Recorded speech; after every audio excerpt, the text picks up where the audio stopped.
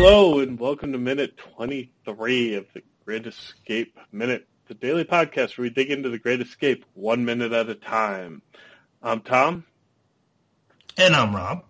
And joining us again today from American Graffiti, one song at a time, is Tierney. How you doing today? I'm doing a lot better than these guys. I'm doing just great. Because you're not in the cooler.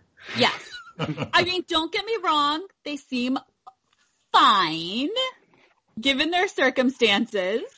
But, this is the minute where I was like, ooh, they're, like, doing a lot with very little in this minute.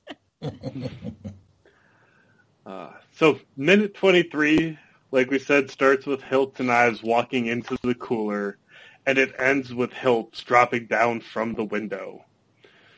So we finally get to see the inside of these coolers.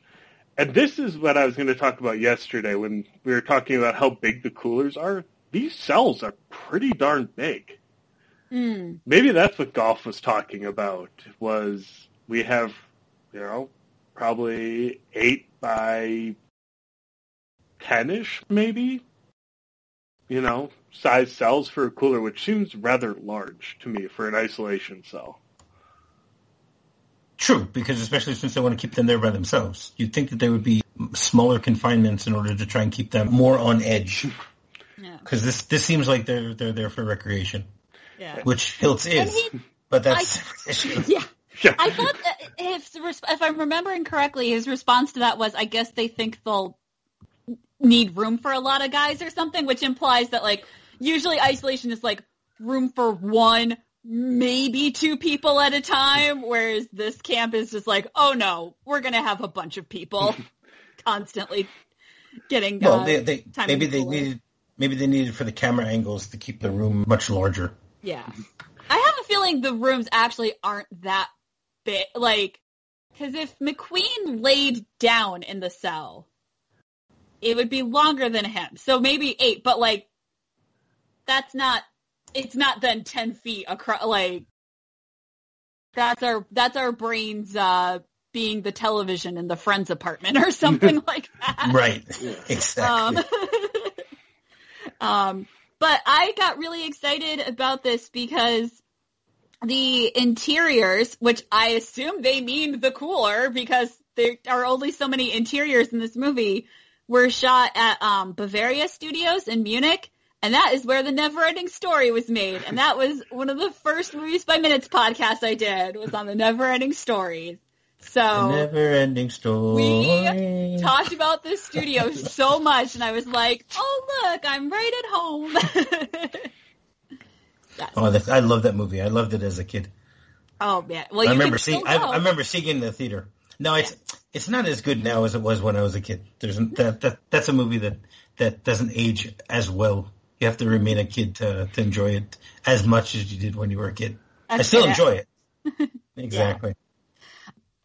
And then one thing that I found in the trivia, but I didn't find in the movie, so I'm issuing a challenge, is Billy says early in the film, while Hiltz and Ives are conversing in the cooler. So that happens, they've got to mean this, though. Early in the film while conversing in the cooler. During the first time in the cooler, a crew member is clearly seen on the left of screen behind the false wall of the cell, presumably recording sound. I don't know if I just, like, don't have the right ratio aspect or what, but I'm bringing it to the experts here. Did anyone see a crew member? I did not. I'm looking for it now, but okay. I didn't catch it. IMDb is not the most reliable of sources in the world, so, but that seemed like a very specific thing to make up. Like, what would be the point of that? So, people like making things up anyway.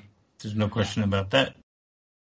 I don't see any. I'll have to look. Not the rest this of the minute. week. Maybe it's in tomorrow or the day after. That's true. But we'll keep an eye out. We will definitely do that. One thing that happens today that only happens today, and I know that much, is the lifting of the keys off the guard that he does. That's so classic. It's just unbelievable. I mean, I am curious, though, other than the fact just to show you Ken, it doesn't look like there's a lot of point to it. It doesn't look like it would actually help him get out by stealing those keys. No, it's again a way of keeping the movie fun. To show that this isn't. I mean, because it's not as if the guard starts beating him or anything like that. Yeah. Like if in most Vietnam POW movies, in missing in action, if someone would have stole the keys, they would beat the crap out of them. Yeah, there's no question about it. And here he just doesn't really do anything. He just asks for the keys back. Yeah. Just holds out his hand. And we don't even get to see him take them. I mean, that's the beauty of the way that they cut the shots, because Ives goes into his room and then it quickly cuts to McQueen already walking in. So you don't see him at the edge of the door where he could have taken it. So that's it's true. It's very interesting. Yeah. I did think they did a really good job. Ives especially. Like I said, Angus Lenny does a perfect thing of, he is so pleasure. I'm so cool. I don't care about going to the cooler. I am one of the cooler kings. And he does this little tip. But he doesn't actually tip his hat, but that's what it kind of feels like as he's going in the door. Just yep, this is going to be no big deal. And then the minute the door closes and he's alone, his face just falls. And it's just it's one of those perfect little acting moments. And it's kind of the same thing, oh, ha, ha, ha, I took your keys. I'll show you.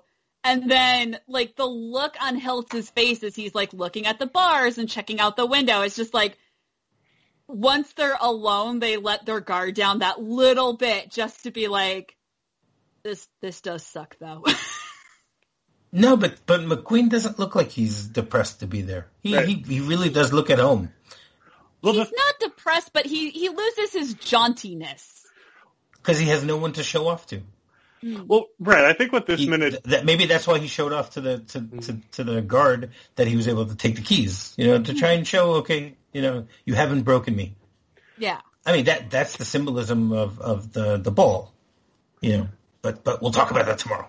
Yeah. Well, and what I have to notice is, I think this minute does it well. We've just had him being a smart aleck to the Commandant. And we get the impression that he's just some dumb jock who got himself cut up in World War II. But the minute the door shuts into the cooler, you instantly see him checking out the door, checking out the walls, going to see, okay, where am I? What's this? What are the bars on the windows made of? He's instantly going into planning mode and alleviating some of that, oh, he's just a dumb jock, look at him.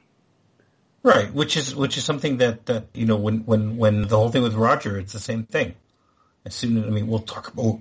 We haven't gotten there yet, but the idea is that certain people, when they get into a situation, the first thing they do is try to assess the situation and see what they can do with it, and that's what he does here. Yeah, he's in the cell and he's looking around saying, "Okay, I'm now in the cell. What's my plan?" Besides sitting here for 20 days. And not to spoil, that's a really good contrast between him and Ives. That's the difference. Ives, when he gets alone, instead of going to planning mode, he's just oh crap. All right, no one's watching now. I can admit that perhaps that was a mistake to do. Out there in front of everyone. Not necessarily regretting it, but just kind of being okay, well, now with a little retrospect, I kind of wish I hadn't done that, but they're both doing okay. One thing that I tried to think of in this minute is what movies it was that used this theme song, because this is a pretty great, iconic whistle going. Yeah, well, as they are locked up. Right, we've mentioned this many times that Elmer Bernstein's score here is unbelievable. I've also heard, and I've said this numerous times, and people will continue to hear me say this over the course until we get to almost the last week, because we have a music expert coming in for one of the last weeks of the show. So hopefully she'll be able to explain to us. But the idea is that I've heard that every one of the characters has their own sub theme. within the musical notes. And now, I mean, obviously this is a very recognizable musical cue and the way that they do it. So I'm trying to also think where else we've heard this. I mean, we've heard it. There's no question about that. Yeah, because I always think of The Parent Trap, which was, I almost died laughing. You're like, this is a camp movie. And I'm like, and apparently Disney agrees with you. Because they use the Great Escape theme when they get sent to isolation. Which I guess makes sense. Yeah. And, but yeah, it's one of those where it feels like, oh, I must have heard it so many times. And then when I went looking for it, I'm like, racking my brain being like, but where? I mean, The Simpsons probably have it in an episode or two somewhere. Well, The Simpsons have an episode. The Simpsons do have an episode with the way that all the Stooges work. We'll get to that in a few weeks, so I'll mention that one. I don't recall. I mean, I haven't seen all. I think was it 700 episodes of the Simpsons. I watched it the first 2 seasons when it and I haven't gone back. You can feel confident that it's in there somewhere, though. Yeah, I'm assuming. Yeah, I'm assuming we can find it on IMDb. Yeah. It's probably in Family Guy somewhere too now.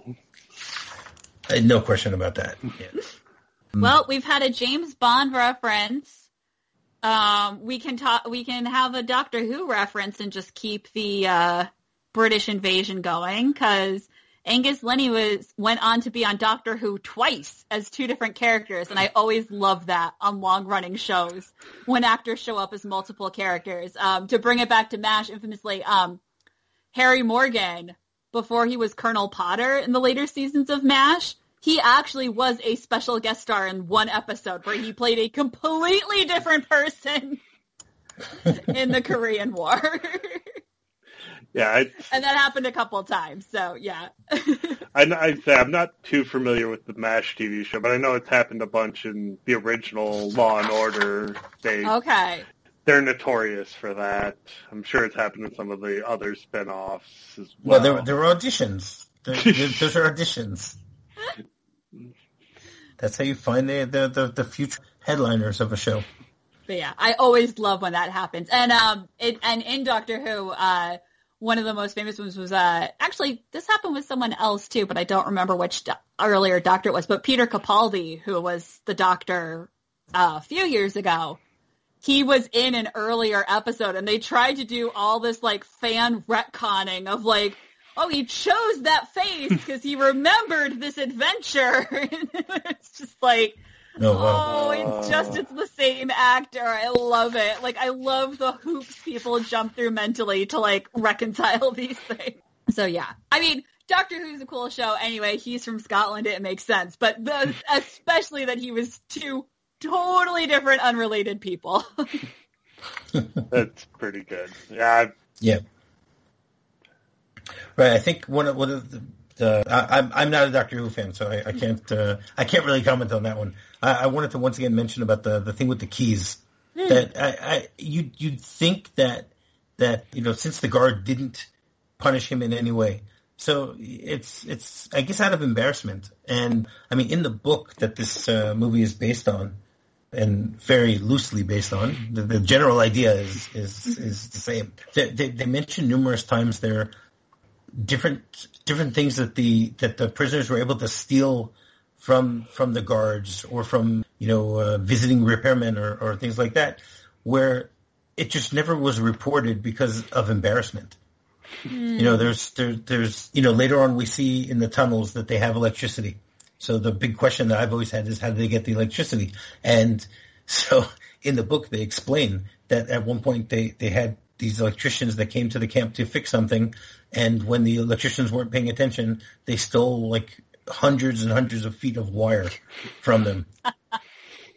And they really did that. I mean, the movie doesn't show us that, but and it was never reported because of the fact that these electricians were too scared that they would be reprimanded for the fact that they weren't guarding their stuff well enough. So I think that's somewhat of an allusion here to that fact, that basically the guard isn't doing anything, and he won't do anything. He's not going to tell anyone. Even the guard in the back, who's standing at attention, doesn't seem to notice that this happens because he's just spacing out, thinking about who knows what. What's for lunch? Maybe he actually looks like a statue. If you look, he doesn't move at all. He's a stormtrooper statue. I guess I always read the guard not doing anything less of I'm embarrassed, more of there's too many people here right now, but I will be back and we will have a conversation about you stealing my keys. Well, this is the same guard.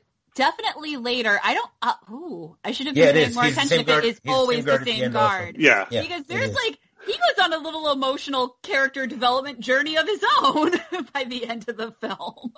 Well, because every time he needed to make sure that his keys remain safely, on his side of the door. You're right, though. It is just showing off because there's no way. I mean, I guess in theory he could pass them to someone else, but that person would have to get into the cooler building unnoticed, so that seems a little far-fetched. Well, just throw a baseball in. Maybe there's a blind spot. Don't depend on those blind spots, but you'll get there. Yeah, we talked about the blind spots already. And then we truly next minute is baseball minute. Yes. He's just hanging around. Although I do love the little show off of I'm just going to casually do a pull up here. Okay, and I'm done now. No, he wants to see how far the trees are. Because the cooler is on the end. It's on the perimeter. That's what he's looking. He's again as looking at. That's right. As Steve we mentioned McQueen before. Is doing a pull up. Right. Okay, that's true. Steve McQueen was CrossFit before CrossFit was cool. Probably in his mind. Could be. But no, that goes back with what we were saying before about him assessing the situation that he's in. And one of the things is to look, okay, how far am I from freedom?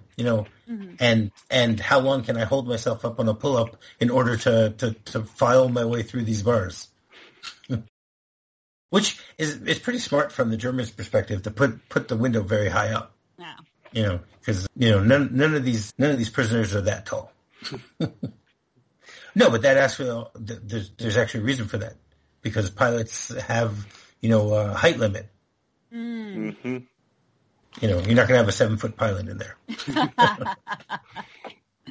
No, definitely not during World War II.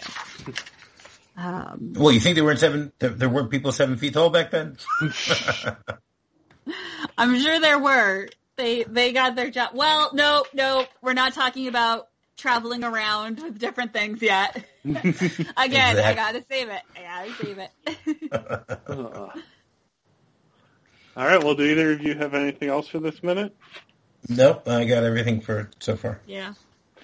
All right, well, Tierney, you want to tell everyone where they can find you? Yes, if you are not sick of my voice yet, you can hear me on my own podcast. I've done, all right, so I'm just going to rattle them off today. So I did a podcast on Return to Oz, The Never-Ending Story, the movie MASH, Joe versus the Volcano, Close Encounters of the Third Kind, and then I do a series in the summer where we've covered A League of Their Own and now American Graffiti. So those, if you any of those sparked something, go check them out. All right. And yeah, if you go to moviesbyminutes.com, there is a search feature at the top of the page. So yeah, that's my plug for the day. Search features are our friend. Yes, they are. Well, while you're checking out all of her other podcasts, go ahead and subscribe to ours and give us a 5-star review. You can check out our website, thegreatescapeminute.com.